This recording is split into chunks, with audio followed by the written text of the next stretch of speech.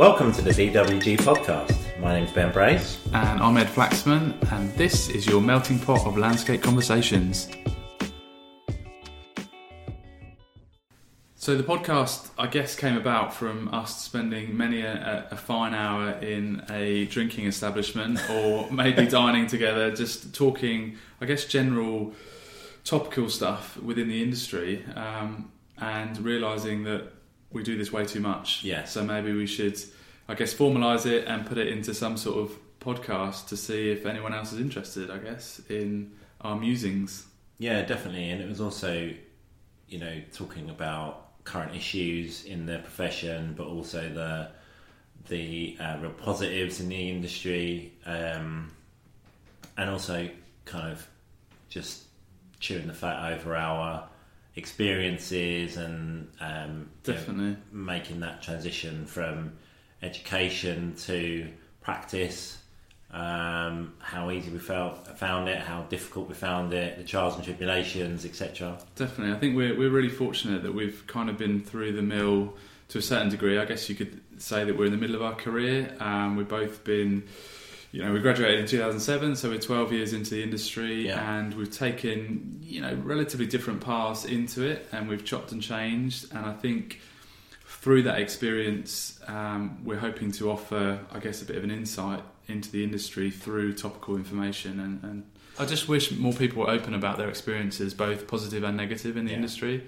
And I think that's an area that, people might not want to listen to it, which is absolutely fine. But I think if we can, as I say, every month just add a little bit of inspiration, a bit of passion, and also a bit of knowledge in the industry that we're working in to help, that 16-year-old who doesn't know what to do and likes the idea of landscape architecture but doesn't know what it's about, to the graduate that's now going into the industry with the, eyes wide open, not sure what to expect, to someone sitting there after 6 years in the same design practice thinking, I really want to make a difference, but I don't know how to get out of this and create a catalyst for change here.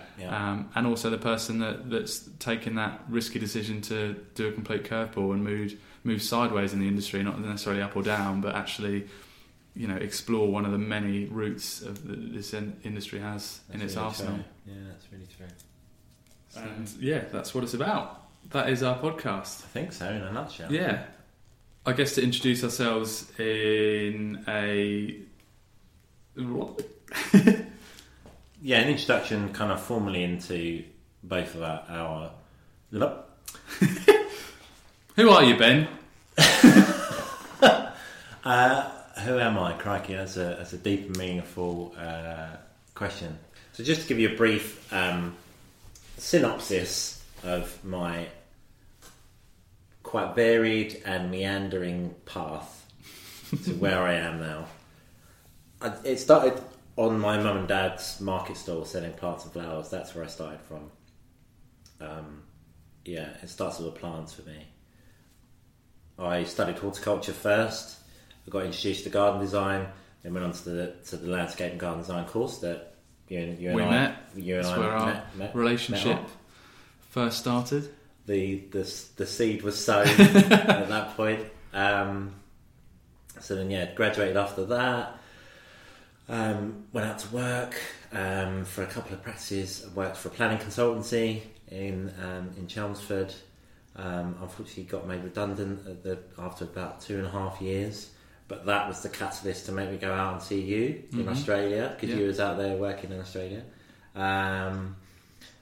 which was an amazing experience. I mean, we often reminisce about the long hot summers and the creepy crawlies and the koala bears, etc.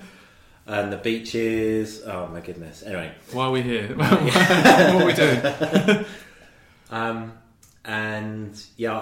Coming back, found it difficult to find work. So I worked for a CAD, basically like a CAD pool, for about 4 or 5 months.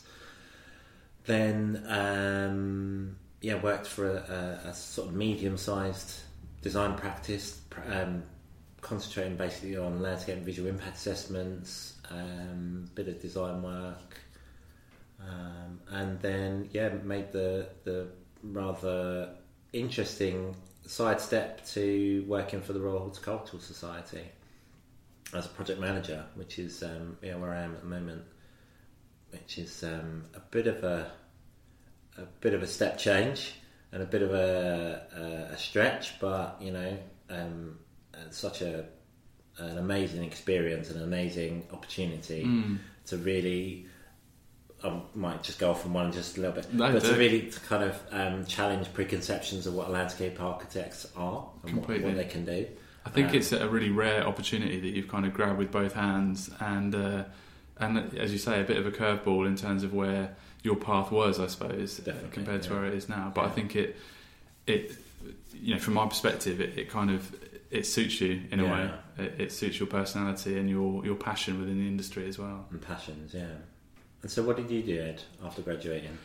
So I guess, in a similar way, I guess starting from the beginning, I was very fortunate to be kind of bred in the countryside in the sense that, brought up on a family farm and always had that attachment with nature and studying. I didn't really enjoy school, I had no idea what I wanted to do, and it literally came down to rolling the dice with my careers advisor at school saying, what's your favourite subject? And what did you do for your work experience placement? Yeah. And I happened to have a neighbour that worked at a garden nursery, and I happened to really enjoy product design. I enjoy creating things. Yeah. So put that in the machine, and the machine popped up. I think one was a hairdresser and one was a garden designer, oddly. And I thought, hang on, garden design, I've never known what that is or thought what it could involve. My mum was a hugely keen gardener and still is to this day, a very, very good horticulturalist. And so I took the leap and thought, well, I've got to do something. Everyone's telling me to go to uni, so why don't I give it a go? Studied hairdressing. Yeah, absolutely. Just threw myself into a garden design and landscape design course. Graduated and decided to try the industry. I think we picked up earlier actually that it wasn't until I studied that course that I was introduced to landscape architecture, and suddenly the curtains were drawn on this huge industry that was, full of potential, and it wasn't until that point that I really, understood that was out there to be had. So I love the whole idea of, because I was very kind of constrained by garden and gardening, and then all of a sudden landscape architecture, it's the huge, scales huge. Are just monumental. Definitely. And that's what first drew me to landscape architecture, was that ability to really make change on a massive scale, potentially. Definitely. I went into that degree course thinking I was going to come out, buy a van, get some tools in the back, do a little bit of design and build these gardens. Before that I thought I was going to be on the family farm for the rest of my life, and then suddenly I got hit with the Landscape Institute shovel of this is landscape architecture and this whole world out there, and then kind of hit the ground running from there, I guess. Went into industry because I was keen to see what it was like.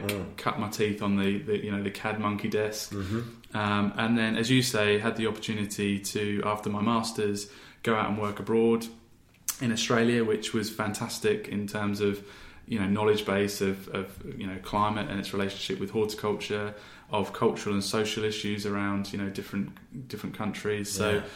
That was really good, and then came back and worked in a really busy, well-known landscape architect practice in London, where I was working 14, 15-hour days, and really kind of at the pinnacle of pushing landscape architecture and design in the public realm, which I really enjoyed. But I kind of lost my connection with I guess the client, and with that personal relationship with the client that I really enjoy, and also a little bit with the horticultural side of it as well, working in a big design practice. So I took a bit of a curve to go almost back to grassroots of garden design and become more connected with horticulture and with that kind of personal relationship with each project and the client. And then, as I say, after 10 years doing all of that and gaining as much knowledge as possible, I decided I felt ready to set up my own design practice.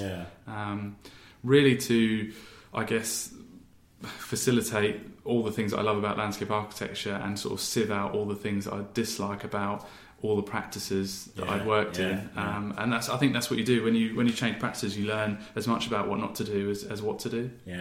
So now I'm in the really fortunate position of being a director in a design practice that work on projects that I love doing, and able to function in a way that I feel is sustainable and has a work-life balance that I'm really happy with.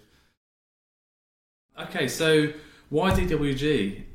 We struggled with names a lot, didn't we? We were backwards and forwards, and we just wanted a simple name that anyone in our industry can relate to.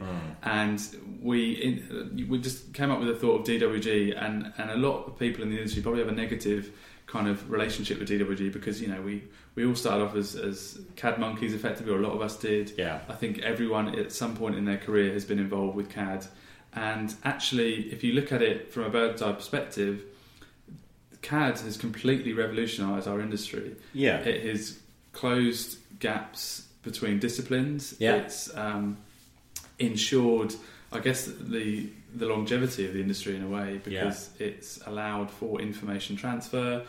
Only the other day in the office, a colleague brought up 2 photographs, one of a design practice in the 70s, a landscape architect practice, and one in this year, 2019.